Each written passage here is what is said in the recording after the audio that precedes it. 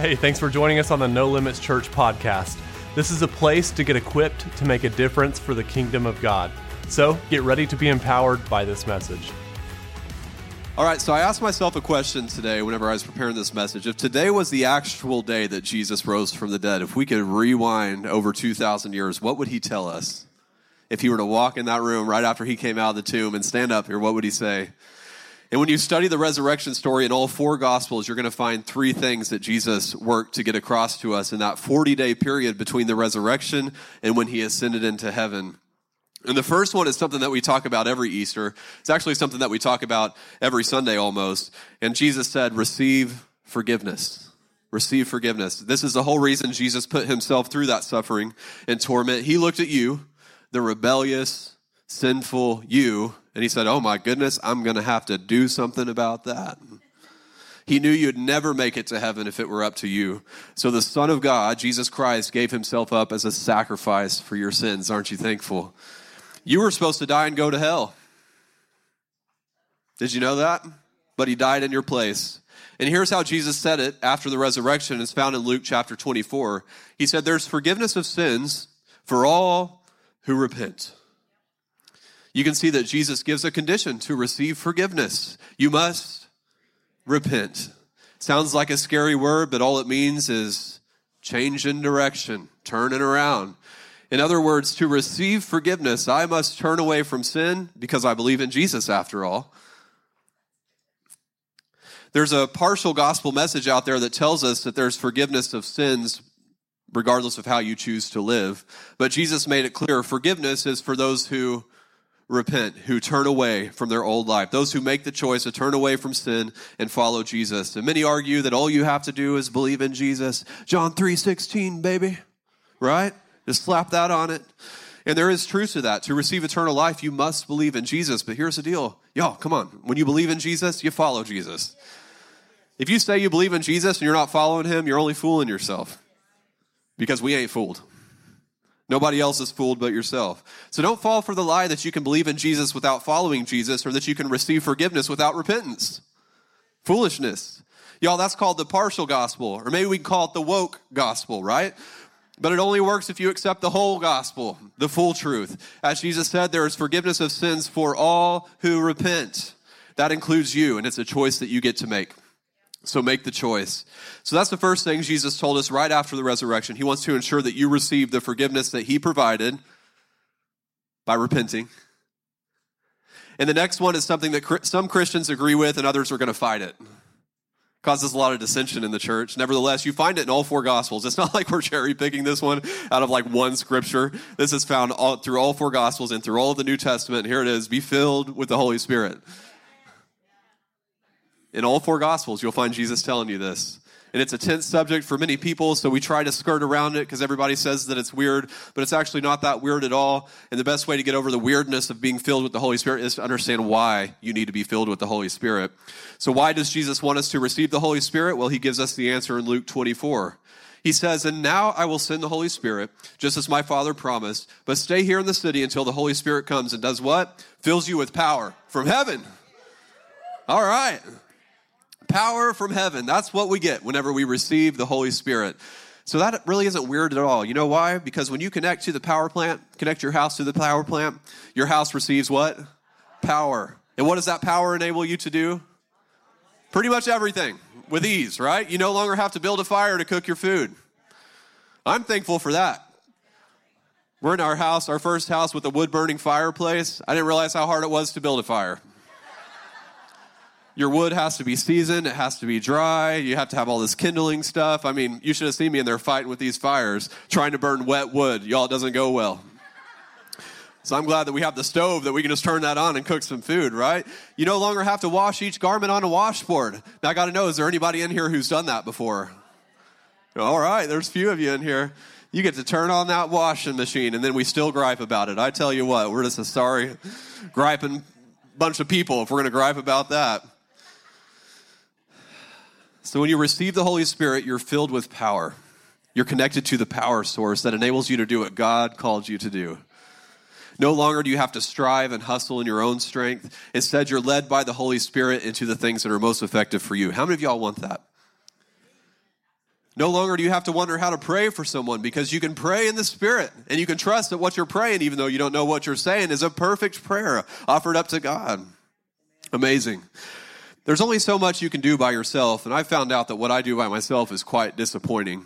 Has anybody else found that out, or are you still trying? But when I operate in the power of the Holy Spirit, it blows my mind what he accomplishes through me. It's a better way to live. Jesus wants you to be filled with the Holy Spirit, and it's so important that it's one of the three things that he told you after he was resurrected, before he ascended into heaven. And here's the third thing Jesus said before he ascended into heaven. He said, obey everything Jesus told you. Obey everything I told you. It's almost as if he knew that we'd wiggle our way out of obedience. Okay, let's be real. He knew exactly what we would try to do. He knew us. He knew we'd use grace as a license to sin. He knew we'd use love as an excuse to ignore sinful behavior. He knew we'd take his words out of context to fit what we wanted to do, like this one. John chapter 13, verse 34, he said, so now I'm giving you a new commandment, love each other. Just as I have loved you, you should love each other. So awesome. But here's how we like to read it. So now I'm giving you a new commandment so you can ignore all the other commandments. Love each other. But that's not what he said. Let's read it again. So now I'm giving you a new commandment. Love each other. Just as I have loved you, you should love each other. Sure, all the other commandments can be summed up into this one commandment, right? That's what Jesus told us. But if we didn't have the other commandments, we would have no idea how to love each other. Plus, if you look at the context of this scripture, Jesus is talking about loving the body of Christ. Yet Christians everywhere will use that scripture to bash you over the head about loving the things of the world. Foolishness. He's talking about loving the body of Christ. But this is what's going on in our nations. People think that to love the LGBTQ community, you have to pass laws to support their sin, right? They say that that's love. But if we really want to help them, we must love them enough to tell them the truth. And here's the truth. That sinful behavior is rapidly leading you to eternity in hell. And it's not just their sin, it's any kind of sinful behavior that you allow in your life over and over again. Habitual sin is going to lead you to hell. Because it won't be long before you deny Christ. We've got to let them know that freedom's available. They weren't born that way. You guys know what it actually is? It's a demonic spiritual attack that they can be completely delivered from through the power of Jesus Christ. Keep that in mind the next time you get a chance to minister to somebody who's going through that. They can be delivered. That nonsense that says they were born that way, it's a lie. It's a lie that keeps you from ministering to people because you're like, well, if they were born that way, I can't do anything about it. Oh, buddy, it's a demonic spiritual attack. Go and rebuke the demon. Amen. So that's just one example of many that just reveal our inability to truly love others without further instruction from Jesus. And that's why you'll find about 50 things that Jesus commanded us to do in the Gospels. Love your enemies. That's everybody's favorite, right? Equally favorite, be generous. Good time. Repent from sin. Oh, here's a good one. Don't run from suffering. Yeah, he said that. Treat others as you want to be treated. I mean, those are just a few things he commanded us to do. And here's what Jesus said about those 50 things after the resurrection. He said, teach these new disciples to obey all the commands I've given you. Aren't you glad he said we only have to obey some of the commands? That we can ignore all the other commands as long as we love each other, right? No, he said obey all the commands. That means I can do it. You can do it. We all can do it because Jesus is not going to ask us to do something that we cannot do.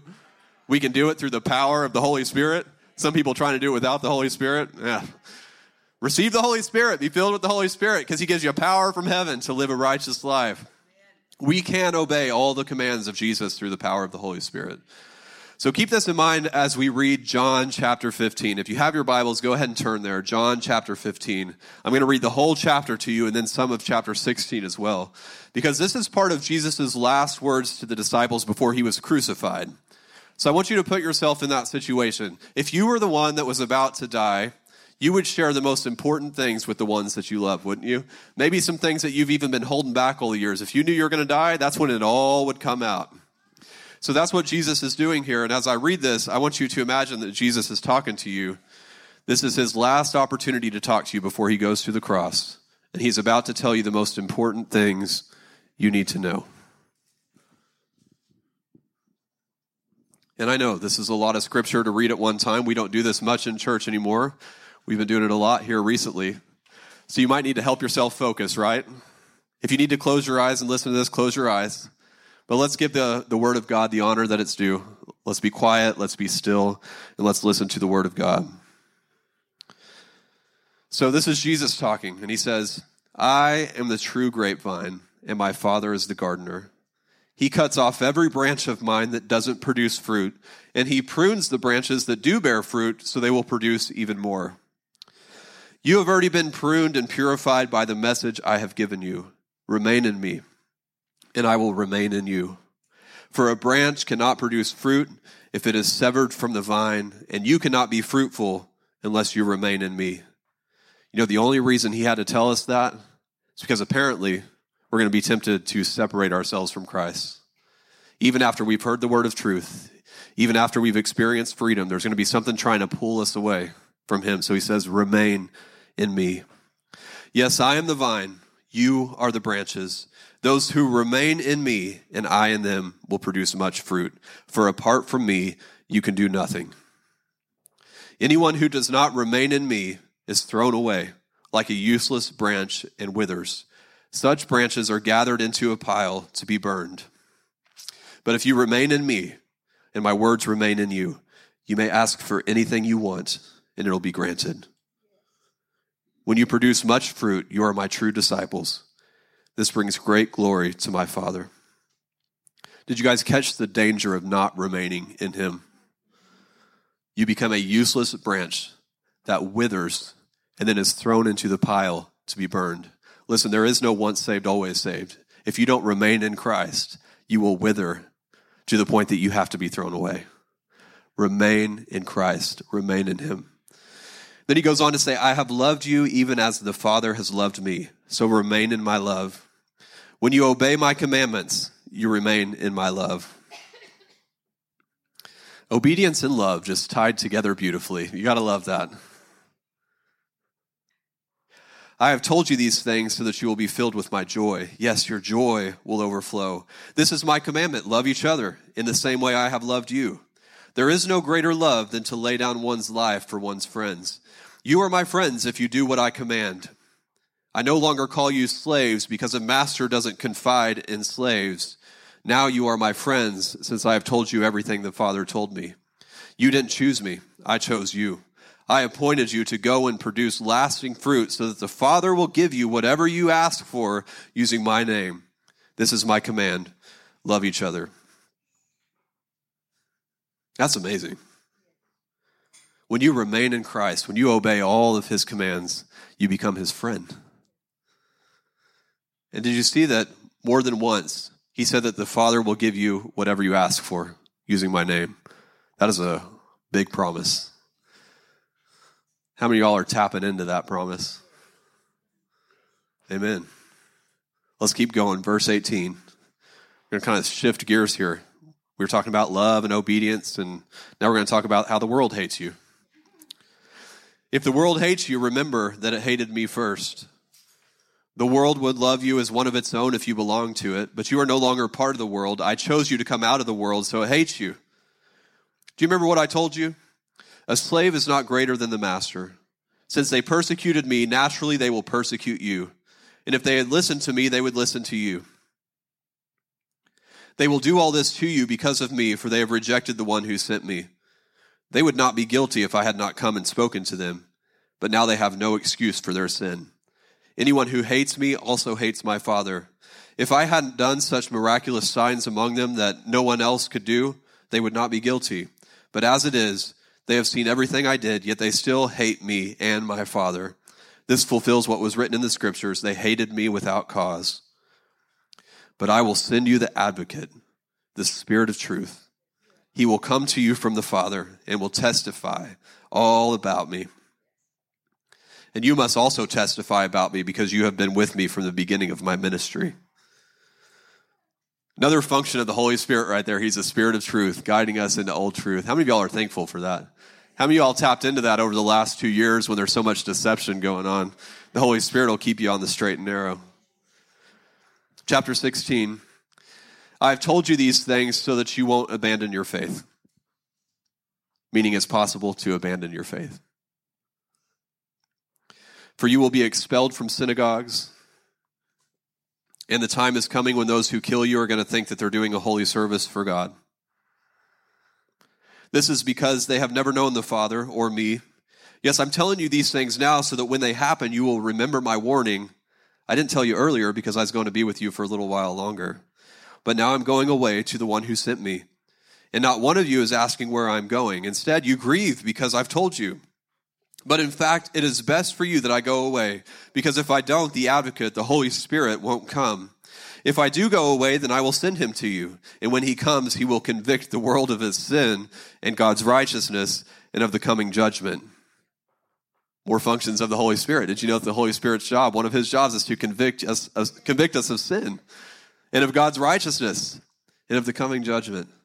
The world's sin is that it refuses to believe in me. Righteousness is available because I go to the Father and you will see me no more. Judgment will come because the ruler of this world has already been judged. There is so much more I want to tell you, but you can't bear it now. When the Spirit of truth comes, he will guide you into all truth. We're living in that truth now. Thank you, Holy Spirit. He will not speak on his own, but will tell you what he has heard. He will tell you about the future. He will bring me glory by telling you whatever he receives from me. All that belongs to the Father is mine. This is why I said the Spirit will tell you whatever he receives from me. Did you notice how much Jesus talked about the Holy Spirit?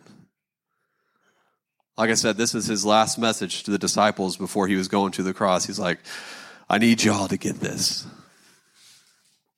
You can't do it without the Holy Spirit. I believe some of y'all are going to receive the Holy Spirit today. I can feel the expectation growing. Now, to wrap this up, I want to read the final prayer that Jesus prayed over you. He prayed it over the disciples, but it was over you too. Before he ascended into heaven, you're going to find it in John chapter 17. I want you to actually just close your eyes and listen to this. And imagine Jesus praying. This is his words. These are red letters. So I'm going to read John chapter 17, verse 9 through 26. And Jesus says, my prayer is not for the world, but for those you have given me, because they belong to you. All who are mine belong to you, and you have given them to me, so they bring me glory.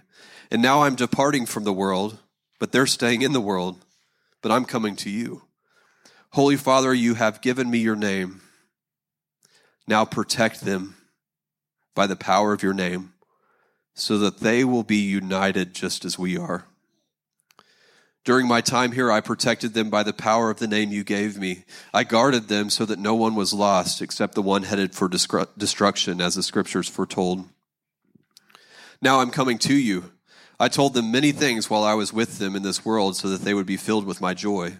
I have given them your word, and the world hates them because they do not belong to the world, just as I do not belong to the world. I'm not asking you to take them out of the world, but to keep them safe from the evil one.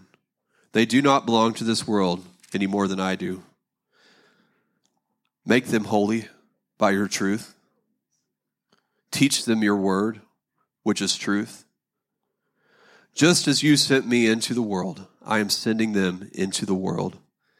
And I give myself as a holy sacrifice for them so that they can be made holy by your truth. I'm praying not only for these disciples, but for all who will ever believe in me through their message. There you go. That's how you know this is for you too.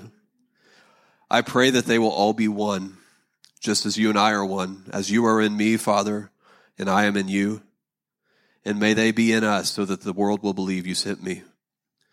I have given them the glory you gave me so that they may be one as we are one. I am in them and you are in me. May they experience such perfect unity that the world will know that you sent me and that you love them as much as you love me. Father, I want these whom you have given me to be with me where I am. Then they can see all the glory you gave me because you loved me even before the world began. O righteous Father, the world doesn't know you, but I do. And these disciples know you sent me. I have revealed you to them, and I will continue to do so. then your love for me will be in them, and I will be in them. That's what Jesus prayed over you. He prayed that you would be protected by the evil one, and then he gave the purpose of the protection: unity. That tells me that the enemy is going to try to come in and destroy unity, turn us against each other. Y'all ever notice that happening? Get you aggravated with somebody? But I'm going to lean into Jesus prayed that I'd be protected from that so that I could be in perfect unity with you. Can we all lean in that together? Because that's how the world knows that we are his disciples, whenever we walk in perfect unity. His final plea to the Father, Jesus' final plea to the Father, was, will you make my body united? That is his heart. Unity. Man, that was good, wasn't it? Help us get God's word out to everyone who needs it by partnering with us financially. Your generous giving is what enables us to make a difference for the kingdom of God. Visit nolimits.fyi to give securely online. Don't forget to subscribe to the podcast so you don't miss a message. And thanks again for listening. Now let's go make a difference.